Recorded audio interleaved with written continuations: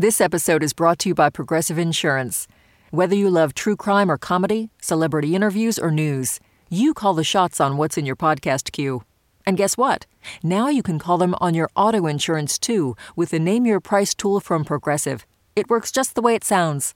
You tell Progressive how much you want to pay for car insurance, and they'll show you coverage options that fit your budget. Get your quote today at Progressive.com to join the over 28 million drivers who trust Progressive. Progressive Casualty Insurance Company and Affiliates. Price and coverage match limited by state law. Listener supported. WNYC Studios. This is Science Friday. I'm Ira Plato. Later in the hour, putting some math into your holiday merriment. But first, a favorite conversation from earlier this year about a century of science. What was science like a mere 100 years ago? Let's say 1921. Well, you had the discovery of radium. It was only 20 years in the past. The double helix of DNA was still 30 years in the future. And in 1921, a publication called Science News began operation. I began reading it religiously decades ago. It's still in operation today, and it's seen a lot of science over that 100 years. Joining me now to talk about a century of covering science is the editor-in-chief of Science News, Nancy Shute, and Elizabeth Quill, enterprise editor and archive wrangler for the magazine. Welcome to Science Friday. Thanks, Ira. Great to be here. Great being here, Ira. Nice to have you both. Nancy, let me begin with you. Give us the origin of the magazine. Where did it come from? That's a great question, Ira. Way back in the early 1900s, newspaper magnate E.W. Scripps, after he made many pots of money in the publishing industry, became friends with a zoologist, Edward Ritter, at the University of California. And these two men realized they shared a deep interest in science's potential for making the world a better place. And they also thought that a healthy democracy depended on public understanding of science. Scripps actually thought that newspapers were doing a pretty crummy job covering science. They were, running a lot of articles about fake cures, dangerous patent medicines, conspiracy theories. So he and Ritter decided that they were going to join forces and launch a syndication service that would provide factual, evidence-based articles to the nation's newspaper. And that was the precursor of Science News. It started on April 2nd, 1921. So it wasn't like an independent journal that would get mailed to people. It was a service for newspapers. Right. They actually mailed out articles that newspapers could reprint. And it became really popular. Actually, I looked back and there was one in April 21, which is the founding month, where the Emporia, Kansas Daily Gazette published one of the wire service stories about the discovery of the oldest and stalest bread in America, which was actually a 500-year-old archaeological finding in the Cliff Dwellings at Mesa Verde National Park. But they covered a lot of real bigger news as well, including earthquakes in California. And it quickly grew to the point where just members of the public wanted to get it, in the mail. And so it first expanded into something called Science Newsletter, which was a weekly newsletter, and then became a four-color magazine, which is what we still have today, and that's Science News. And I recall reading about the early days, seeming that the newsletter was very closely tied into the structure of official Washington science, right? Yeah, it's interesting looking back that they were doing things that we wouldn't do today, really. I mean, the early offices were over at the National Research Council and the National Academy of Sciences. In the 1930s, Eleanor Roosevelt asked Science Service, which was our precursor organization, to research the number of women working in science and government, but definitely deeply tied into, the Washington, D.C. science community. Now, Beth, I know you've been rambling through the archives of those 100 years, some 80,000 articles, is that correct? That's right. More than 80,000 news reports in our archive. Any general impressions or takeaways from that list? Wow, there's so many gems in that reporting, and you can find anything if you're interested in basic discoveries. That's there. The reporting of insulin as a treatment for diabetes is there, all the way up to cloning of Dolly the sheep. The first use of the term, to our knowledge, the term black holes in print appears in our archive. There is just so much to investigate for people like me who are really interested in the history of science, and for anyone who wants to know how currents of the past connect to current events. In celebration of our centennial, we've launched what we're calling the Century of Science Project. And it looks back at major advances in the sciences across the fields. It builds on those 80,000 news reports. And what's amazing is the articles not only track the greatest discoveries and give context for what scientists thought at the time, but they also show that some of the biggest questions in science are enduring: how our brains work, what's the nature of the cosmos, how did humans evolve? Those stories are there from the beginning, and they still are sparking our curiosity today. I want to play a few excerpts from some of those early articles. Let me begin with this one from 1921 on the potential of something called atomic energy. Nowadays, everyone knows that the peculiar behavior of radium is due to the fact that its atoms disintegrate, setting free the large amount of energy which all atoms are supposed to possess inside themselves. The disintegration of radium is not controllable, but goes on at a constant rate, which man can neither increase nor retard. Ever since the nature of radioactivity has been understood, it has been a dream of scientist and novelist alike that man would one day learn how to control atomic disintegration, such as that of radium, and how to utilize the vast stores of energy inside of atoms, stores so large that the total energy of the world's coal beds is tiny in comparison. And of course, out of that, we got the atomic bomb, which I'm sure you covered also. That's right. And it's so interesting that, we have the discovery of radioactivity, but we have to bring ourselves back, because at the time, we didn't know about fission. We didn't know about fusion in the sun. And so there's so much context that we have today when we listen to that they didn't have then. And it's amazing to see how far we've come. Yeah, because I was reading one of the articles about that, about surprising news about what is powering the sun. We really don't know what it is. They seem to think back in those early days that it was actually the splitting of the atom or something, but the term fusion was not even around then. That's right. And that article you're referring to, it's so interesting to read, because I think it also mentions that the sun is perhaps hundreds of billions of years old. And we now know our universe is about 14 billion years old. So it's, again, so many little pieces that over a century add up to create our knowledge and understanding that we have today. And so many times when you go through these articles and you see what was written and the projections, people get projecting into the future so wrong so many times. Yeah, I think they do. I think they do.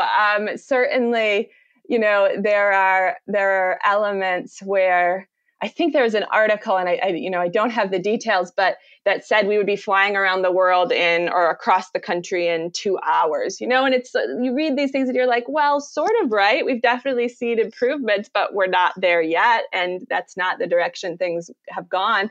When I read it, I'm struck by both the power and the limitations of human imagination. In some ways you're like, wow, if I could really bring myself back, it's amazing that they knew so much and got so much right, but also what was wrong really stands out to you.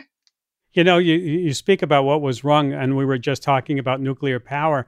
And then again, what you have on the other side is you have a history of cold fusion, where everybody bit into that back in the early 90s. I know we even talked about it on Science Friday. And then it just went, so many predictions for it, and then just totally dismantled.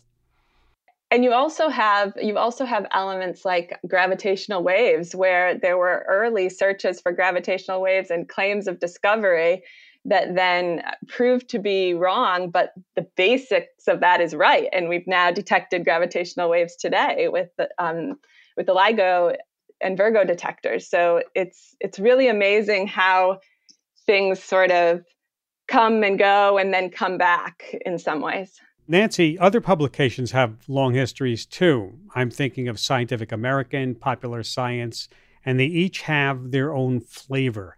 What flavor would you describe Science News as having? I think our flavor is that, we've always focused on just like straight up, here's the news as we know it. We're obsessed about accuracy. Clearly, our mission from the beginning was to counter misinformation or disinformation about science or just lack of understanding and really say, this is how it works. This is what we know. This is what we don't know. And we're still really doing that today.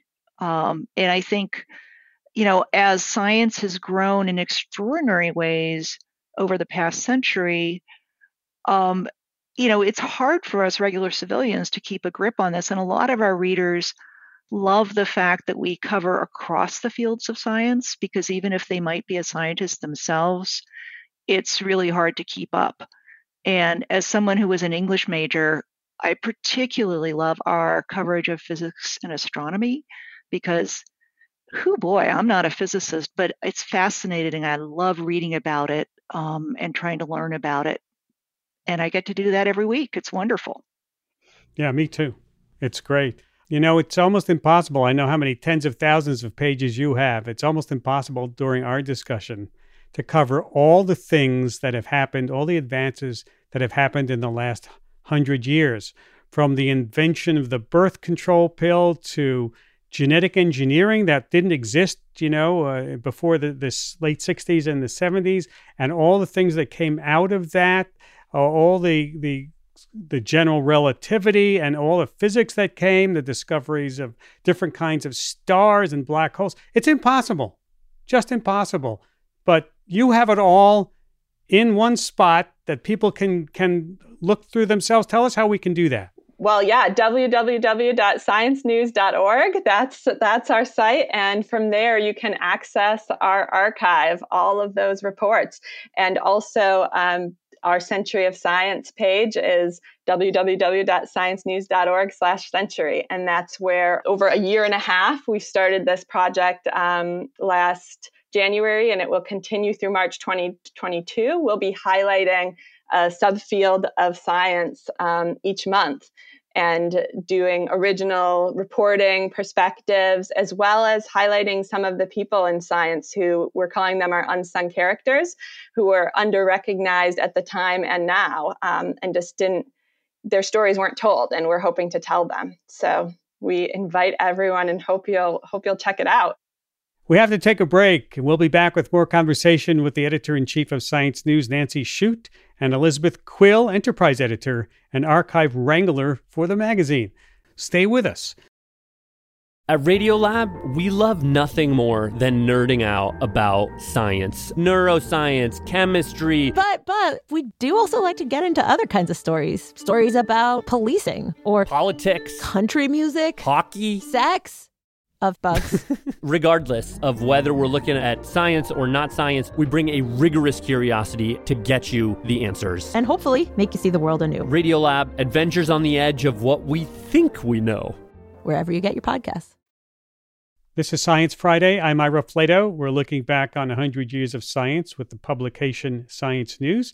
My guests are Nancy Shute, the editor-in-chief, and Elizabeth Quill, enterprise editor for the magazine Science News.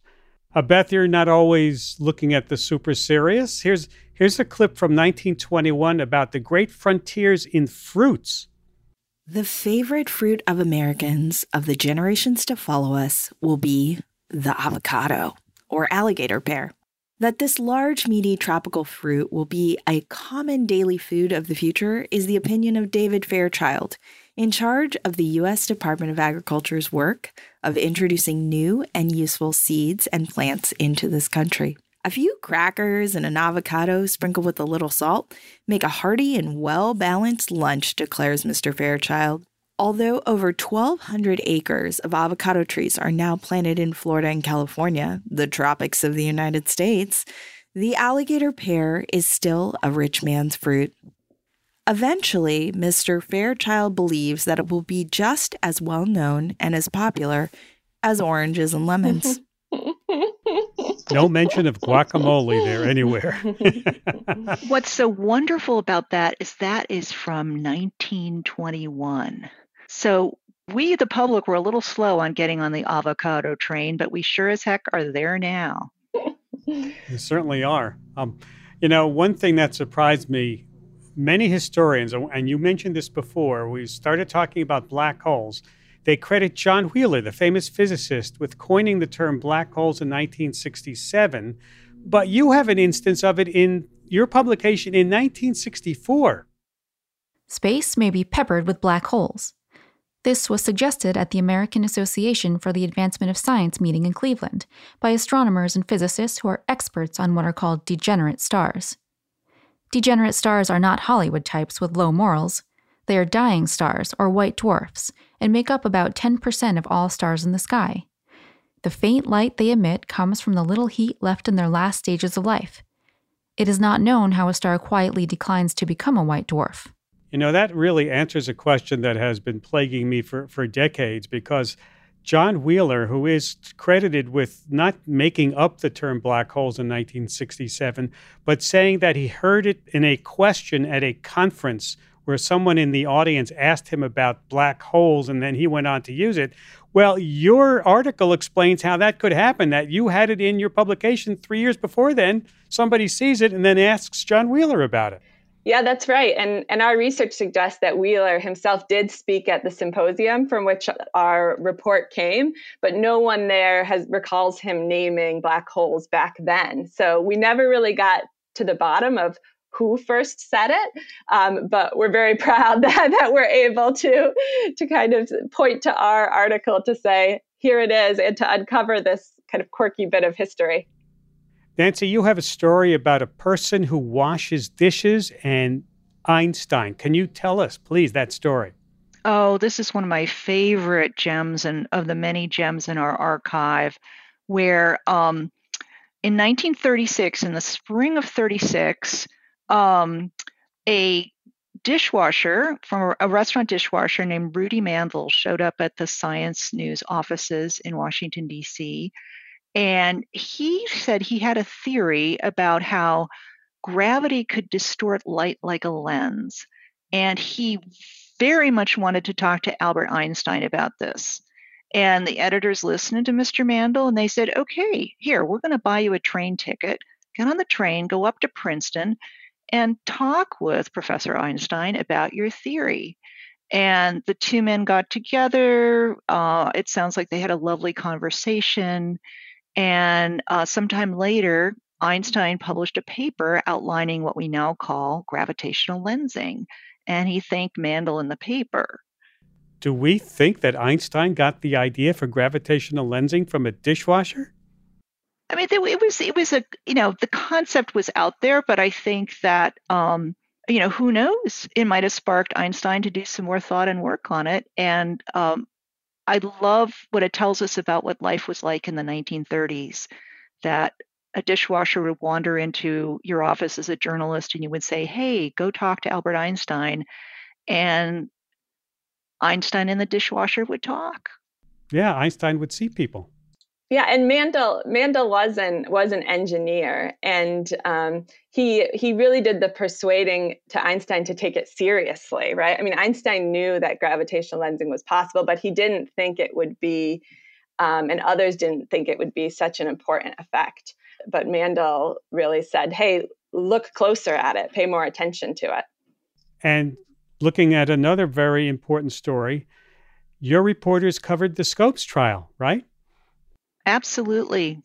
Beth, do you want to do that one? Nancy probably has even a little bit more of the details than I do, but the famous trial to determine whether evolution and modern science could be taught in schools, we were very involved in that. We were on the scene, we were supporting Scopes. Today, or in recent decades at least, that kind of involvement would probably be considered over the line for journalists. But at the time, we really saw ourselves as proponents of science and of the public understanding of science. Yeah, it's a great example. Science Service, which was our name then, helped cover the defense costs for John Scopes, the teacher who was on trial.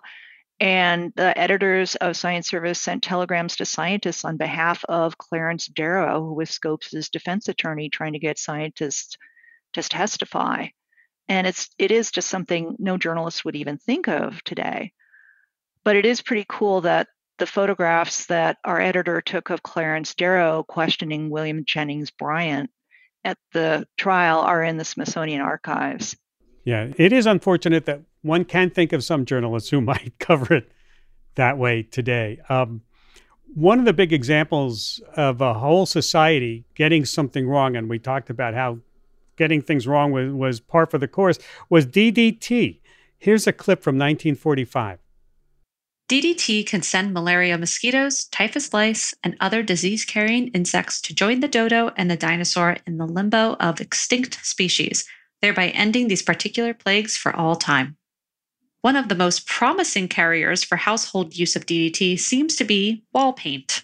Since flies, mosquitoes, and other domestic pests need only to touch it with their feet in order to pick up enough to kill them, a DDT-carrying painted surface turns the whole interior of a room into a big death trap for them. Several well-known commercial firms are already manufacturing DDT paints. Boy, did we get that one wrong. I mean, the law of intended consequences, not knowing what they are, really bit us on that one, didn't it, Beth? Yeah, that's right. I mean, I remember when I first uncovered that story in our archive, and I was just like, wow. We were often, perhaps you could say, had too much zeal in our coverage of chemistry and of new materials. I mean, even, our coverage of plastics is similar. They have certainly around us everywhere, but have also become global pollutants. And it's interesting the way we covered it and to see how we might do it differently today and to know in hindsight what we know. There are a lot of stories like that just stand out. And I think they're an opportunity to kind of have us take a pause and say, what are we missing today? What are we as journalists not critical enough today? And where might our blind spots be? And where might we be overly enthusiastic now? And I think that's an interesting lesson to take from a lot of this coverage and a lot of this history. Nancy, one of the things that both science and science journalists have been struggling with over the century is being more inclusive to a wider range of science and scientists. How have you grappled with that?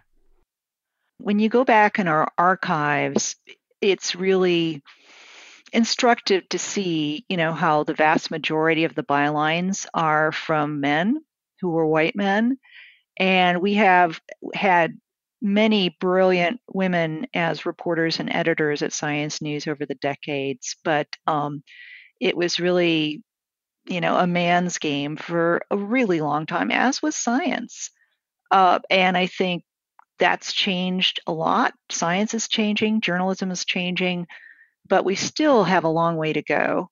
And we're trying to do a lot with Science News in really thinking about, who's doing the science, how do we make sure that everybody's voices are heard, trying to make sure that we're really inclusive in our sourcing, and also looking at what science can tell us about diversity and race and how science is or isn't doing a good job on diversity and inclusion. We at Science Friday are celebrating our 30th year this year. And so, I just opened up your magazine to November of 1991. We started on the radio in November, and I looked at the stories that you covered during our first week of the broadcast, and I saw something that we did, a few things that we did, like the discovery of you had the discovery of the first pluripotent stem cell, which is huge now, right? Definitely. Congratulations on your anniversary as well. That's wonderful. Thank you. But every issue, every issue you look at, you can find something similar. You can find something where it's like, wow, that was a moment in time that changed things going forward. And that's what's amazing about this archive. And that's why for our centennial, we want to really invite readers into it and give them the chance through the Century of Science project to explore what's there and to find what bit most interests them. And looking back, another thing that struck me is how some of the ideas we take for granted were still open for debate, like in the story about spiral nebulae. Spiral nebulae may not be other universes. Distinct changes in the structure and form of the nucleus of the well-known spiral Messier 99 are recorded by Dr. Lampland at the Lowell Observatory. The nebulae of the so-called spiral family are very numerous throughout the depths of space, but scientists have not yet been able to determine their size, distance, and composition, or discover what laws govern their motions, or how they are related to the stars and planets. Astronomy is always a fascinating thing to look back on because we get new tools. We get new telescopes. We get all kinds of new devices. We can look out and see further into space and back in time. It's always changing, right? That's right. And that's one of my favorite stories, or that class of stories is one of my favorite because, of course, it was a question at the time of what were those spiral nebulae, and were they other galaxies outside of the Milky Way, or were they much closer by and part of the Milky Way? And it really speaks to it was just later that decade that Hubble showed that there are distant galaxies outside of our own. And so it's fascinating to kind of see the back and forth of the coverage and to hear what the scientists, what astronomers were thinking, and to put that in context and to really be a witness to the fact that our view of our place in the universe was changing. I'm Ira Flatow, and this is Science Friday from WNYC Studios.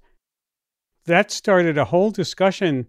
Hubble, and then Fred Hoyle, and then George Gamow, they all started discussing the Big Bang, which was another supposedly derogatory term that Fred used to describe how the universe began. And there was a huge debate that still goes on today. Yeah, so often in these stories, it's like you can almost feel the scientists, like they want to solve this question so badly, and they don't have the data or the technology or the tools to do it. And one of the thrilling parts about looking back at this century is to see when they get the tool, whether it's the Hubble Space Telescope or whether it's sonar, so they can survey the ocean floor and discover plate tectonics, that they couldn't really figure it out until they had the technological tools to do it. That's right. And think about all the things that have been discovered about the deep ocean floor that we never knew about before 100 years ago. The vents, the plate tectonics was a big discussion in the early 20s, as you say. How does the Earth move? But we then created these deep diving vessels where people could go into them and see things they had never seen before. And I don't think people could have predicted things like that about what you would see if you actually had the tools to do it. Yeah, and I was just blown away by the fact that, plate tectonics was still controversial in the 1960s. Yeah, they were still talking about that. It took a while for that idea to catch on, didn't it? It's really fascinating. Some of those tools that we're talking about and that Nancy mentioned, weren't just set within one scientific discipline either, but there were certain tools that came around that really transformed multiple fields at a time. I'm thinking of something like the electron microscope, or you think of radiometric dating, that really had implications for biology, for materials science, for human history, for our understanding of the universe. And it's amazing to see how that one technology or one innovation can just open wide the doors of scientific inquiry. We looked back over the years and saw how science journalism started out 100 years ago with the Scope trial, at least in terms of what you were covering in the range of years, and then has morphed into other science journalism. Can you predict? Can you make a prediction about the future of science journalism, Nancy? Oh, gosh, that's easy, Ira. Well, can you make a prediction about where you would like it to go? I would hope that science news is going to be around for another 100 years, and that we will continue to do our, deep dives and explanation about how science works and the advances that make it happen and how it affects society and how we understand it. And just as science has been transformed by technology and discoveries in the last 100 years, so has journalism. We're in a huge era of ferment and Destruction, some of it creative, some of it not. But I'm confident we're going to have science journalists 100 years from now, and I hope science news journalists will be doing an even better job than we are today. And of course, we have run out of time. I'd like to thank my guests, Nancy Shute, the editor-in-chief, and Elizabeth Quill, the enterprise editor for the magazine Science News. Happy anniversary to both of you and all the staff there who I've known and enjoyed talking to over the years. Thanks, Ira. Thank you. You're welcome. Also, thanks to Sci-Fi's Amy Nero, Nadja Ortelt, Kyle Viterbo, Xochitl Garcia, and Diana Montano for being the voices of those Science News Archive clips. That conversation recorded this past October. When we come back, mathing up your Christmas. Yes, from the right way to wrap your garland to theory behind how to dominate one of those family games of Monopoly. Stay with us. Hey, Ira here with an exciting message. Science Friday currently has a dollar-for-dollar donation match in effect. This means that any donation made through December 31st will be doubled, including yours. Now, I don't have to tell you that the need for Science Friday is stronger than ever. So please head over to sciencefriday.com/support to make a gift. We depend on the generosity of fans and listeners. Again, that's sciencefriday.com/support. And thanks. This is Science Friday. I'm Ira Flatow. And we're opening up the Sci-Fi archives and turning the Wayback Machine to 2017 for this conversation about mixing some math into your merriment. When you think of the holidays, there are certain things that mark the season. There's a Christmas tree dripping with tinsel and ornaments, the smell of holiday cookies wafting from the kitchen, or maybe it's coming up with a complex formula to figure out the best way to wrap your presents. No? Wait, that last one's not on your list? Well, maybe my next guest will help you put it on your list. She says it should be. She's going to tell us how math can make our holidays merrier and how seeing every day from a more mathematical angle adds more merriment to your holidays. Hannah Fry is a mathematician at the University College London and an author of the book, The Indisputable Existence of Santa Claus, subtitled The Mathematics of Christmas. Welcome to Science Friday. Thank you for having me. I mean, there is nothing more magical than a formula. I think we can all agree on that, surely. Absolutely. And you've taken it to the extreme to applying it to you've studied the growth of cities and cattle and tuberculosis, and now you've taken your math and you've applied it to Christmas. Yeah, I'm almost trying to prove a point that it does apply to anything. That's somewhere deep down. I think that's what I'm trying to do. Yeah, so you see math everywhere, right? I mean, absolutely. Yeah, or maths, as we might call it across the pond there. Indeed, and I'll try and keep the S off whenever I refer to it during this conversation. How did you get interested in maths? I think I always have been, but I think I started off just liking puzzles and liking the challenge of not knowing exactly where something was going to turn, and then having a moment where it all clicks into place, that sort of aha moment. And I think that really I got into maths as though it was a sort of playground, the puzzles and games that you find when you're a kid. But then actually, when I was about 12 years old, during one summer holiday, my mum gave me a maths textbook and she made me do one page from it every day during the entire summer holidays. And I had a fun childhood, as you can clearly tell. Yeah. But by the time I got back to school, I was I understood everything a lot better. And I think that was the moment where there was a switch and I realised that the puzzles that I'd already enjoyed, you could enjoy, the maths that you do at school in the same way. Yeah. It's the old Richard Feynman idea that you see the world more beautiful because you understand how it works by studying science. I totally agree. Yeah. Let's talk about some of the great tips you have in your book. You have a way to figure out the exact length of garland or lights you need to decorate your tree. I certainly do. I mean, anyone who decorates a tree by eye is an amateur, frankly. I think you're gonna need to get out your measuring tape. You're gonna need to get out your protractor. You need to do this properly. Now, unfortunately, the simple version of the formula requires that you have a perfectly cylindrical tree, which is, although mathematically beautiful, I mean, it's physically difficult, shall we say, yes, to find a perfectly cylindrical tree. But there is another formula that you can use, which imagines as though the garland wrapping around your tree forms the shape of an Archimedes spiral. So if you know how many loops you want your garland to take, then we've worked out a formula for exactly how long that garland needs to be. And we have an excerpt. This is very important stuff. Yes, it's very useful and important. As my math teacher used to say, it's an elegant solution.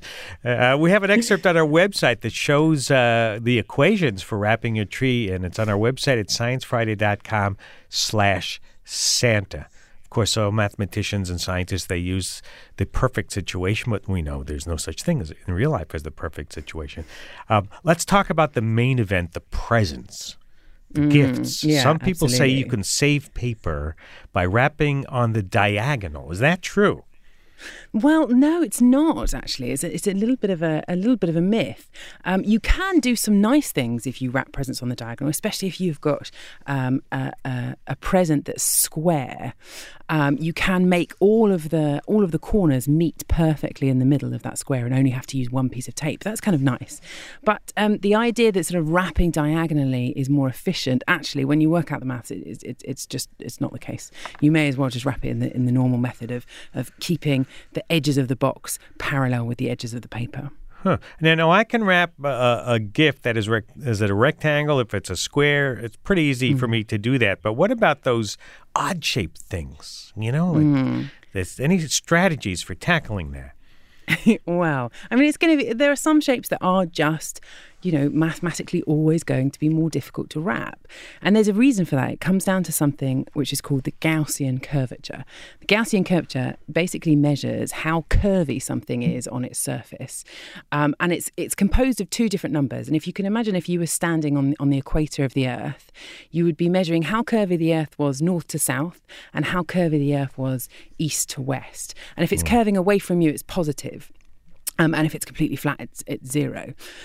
Now, the real trick to understanding why some presents are more difficult to wrap than others is knowing that you multiply those two numbers together to get the total Gaussian curvature. But the Gaussian curvature of a surface doesn't change no matter how much you warp it or distort it. And this is the reason why when you eat pizza, you know how sort of you kind of fold it to get it into your mouth? We do that in New York here. Straight. Yeah. Of course, right? The reason why that works, the reason why the pizza doesn't flop downwards when you do that, is because of this rule about Gaussian curvature. If you bend it one way, it's going to have a positive curvature in that direction. But when the pizza is flat, it's got zero curvature, right? So it has to have zero curvature at all times, no matter what you do to it. So if you fold it in one way to make it positive, the other direction has to have zero curvature, otherwise it kind of breaks maths. So that's why when you fold it and pick it up, that edge will remain straight, just because there's the rules that Gauss found. Now the same is true of wrapping paper. Wrapping paper is flat, so it's got zero Gaussian curvature. So you can wrap it around anything that has zero Gaussian curvature very easily. So cylinders are fine, curvy in one direction, not curvy in the other. Flat boxes are fine, zero curvature. But spheres, if you're trying to wrap, say, a soccer ball, you're going to have real trouble because that curves in two different directions, and so it has positive Gaussian curvature. So no matter how well you try and wrap it, you are always going to end up with wrinkles in your wrapping paper. It's just a sort of fundamental fact of wrapping up. Wow, I never thought you could link wrapping paper and pizza together. But maths can do that. Elegant. Now, let's talk about buying presents. We know that buying presents can get a little daunting, and there can be tons of extended families and cousins of cousins. You say that you can use a bit of game theory to figure out what to do. Explain that, please. Yeah, I mean, this one's a little bit tongue-in-cheek, I've got to be honest. It's sort of, it looks at present buying as though you're trying to get the most out of it. So as though you are, I mean, essentially there's going to be some benefit to someone giving you a gift, right? You're going to get some joy out of that. And you'll probably get a bit of joy in giving someone a gift too. But then there's the sort of cost of the money that you have to spend on that gift and the time and effort that you have to spend on that gift. So if you decide to look at your holiday season as trying to maximize the total amount of joy of receiving, joy of giving, and lack of joy of spending, then you can frame it as this very old and famous problem in game theory, which is called the prisoner's dilemma, which is it essentially pits you against the relative that you're buying a gift for, and tries to decide what is your best strategy to sort of maximise your return, if you like, on the present swap.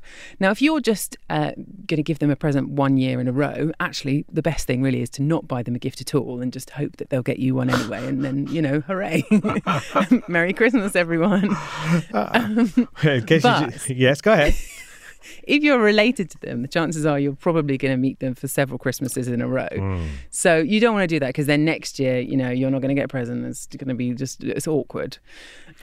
So instead, what you can do is you can use something called tit for tat, which is a strategy that has been shown to really work in these kind of in these prisoners' dilemmas that end up repeating themselves over a number of iterations over a period of time.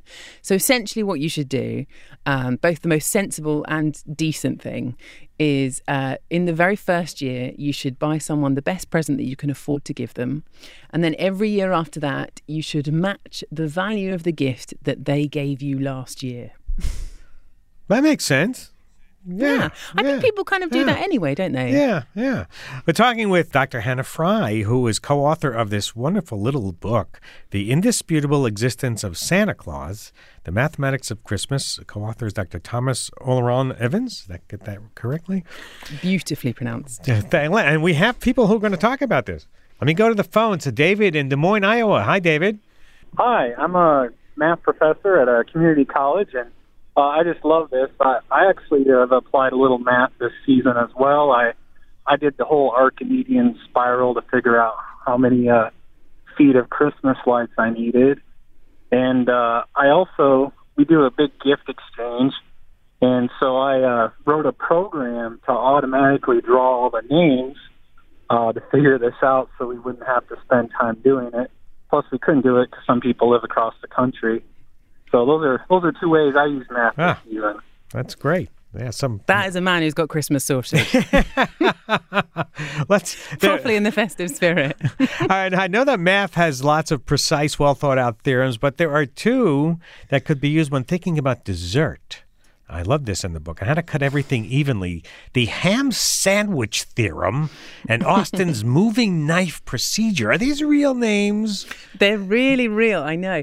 There are some actually just strangely named mathematical theorems. There's the ham sandwich theorem, this one. There's another one called the sofa moving problem. And there's one third one, actually, which I'm just going to back out of. I don't think I can quite say it on radio. But it's a real... all of these are real theorems. You mathematicians have too much time on your hands. I know. Especially in the lunchroom, right? So the ham sandwich theorem, which I imagine was devised in a lunchroom, is where you have a ham sandwich, so 2 slices of bread, 1 slice of ham. And the question is, using a single cut with your knife, how do you divide that sandwich in exactly 2 pieces? So not just roughly in 2, the top slice of bread has to be exactly in 2, the slice of ham has to be exactly in 2, and the bottom slice of bread has to be exactly in 2.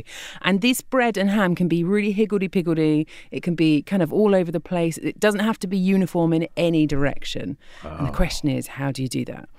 And ham sandwich theory basically proves that as long as you've got 3 different items in 3-dimensional space, it is always possible to make a single knife cut to directly cut them in half, every single element. See, I would just fold it in half. That's why I'm not a man. Or just make someone buy their own sandwich rather than share it. That's why you're the expert and I'm sitting here talking about the indisputable existence of Santa Claus with Dr. Hannah Fry. Let's go to the phones. We have Ryan in Sacramento, California. Hi, Ryan. Hi. Hi, Ira. I was wanting to ask you, I'm also Jewish. And I wanted to ask about the best way to beat my sister in playing dreidel this Hanukkah. Yes. All right. Well, we'll ask the expert. Did you? That's not in your book. I don't know the rules. I don't know the rules of jail. I don't know. Okay. Well, I'd have to look into it. Yes, that's my next project. You'll come back next year and we'll talk about it. Let's talk about Monopoly. One game that you do talk about is how you always win in Monopoly. No one beats you. Tell us the secret.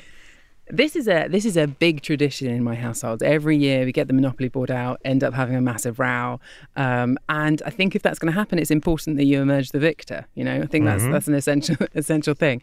And the key to winning at Monopoly is noticing that not all of the squares are created equally, right? So some squares, some properties in Monopoly are landed on much more than others, and if you know that, that's really the kind of key to getting victory. So actually, the most landed on square is jail. I guess that's kind of unsurprising. 6.27% of rolls of the dice will end up in jail. The most landed on square that you can buy is Illinois Avenue, which actually came as a bit of a surprise to me when I ran the analysis. Yeah. And the least landed on one of all, at only 2%, is Park Place, which is one of the big reasons why the navy blue set is not worth going for. So anyway, if you run this through using those probabilities and add in the amount of money that you can stand to earn and all of the different elements and components of Monopoly, there are essentially two key tips that you can take away. And the first is that actually the best set to go for, the best set of properties to go for, depends on how many opponents you have. Mm-hmm. So if you are only playing Monopoly against one opponent, the best sets to go for are either light blue or orange. If you've got two opponents, it's orange and red. And if you've got three or more, you want to go for the green set to be sure that you win. But never go for Park Place or Boardwalk. It's just, there's no point. No one lands on them, so there's no point. Wow. How about building houses? How many houses? Well, so this is the second tip. Now, actually, it turns out that your return on your investment peaks at 3 houses. Oh. So the best strategy is if you're trying to work out whether to spend money or not spend money, try and get to 3 houses on as many properties as you can. And after that, don't bother buying hotels. And there's another reason why this works. Not only does it help with your return on the investment, there's also, it's a bit sneaky, but there's only a limited number of houses in the game. So if you've got 3 on every one of your properties, you can block other players from buying houses. That's where the word monopoly comes from. Well, that chapter on Monopoly is worth the price of the book itself. Let me tell you, I've read it. The book is The Indisputable Existence of Santa Claus, a wonderful book. The Mathematics of Christmas by Dr. Hannah Fry and Dr. Thomas Oleron Evans. It's a great little pickup gift for the last minute for the holiday season. Thank you very much, Doctor. Thank you for having me. Hannah Fry is a mathematician at the University College of London and, as I say, the author of The Indisputable Existence of Santa Claus. And you can read an excerpt on our website at sciencefriday.com/Santa. Merry Christmas to you, Dr. Fry. And to you. And a Happy New Year. That conversation from 2017. And that's about it for today. If you missed any part of this program or you would like to hear it again, subscribe to our podcast or ask your smart speaker to play Science Friday. And on the Science Friday Vox Pop app, what was your favorite read of 2021? We'll be talking about some of the best books that came out this year in an upcoming show, and we want to hear from you. Tell us on the Sci-Fi Vox Pop app, wherever you get your apps. Of course, you can say hi to us all week on social media, Facebook, Twitter, Instagram, or email us. The address, scifry@sciencefriday.com. Send feedback and tell us what you'd like us to cover. Sending you the best wishes for the holidays from everybody at Science Friday, I'm Ira Flato.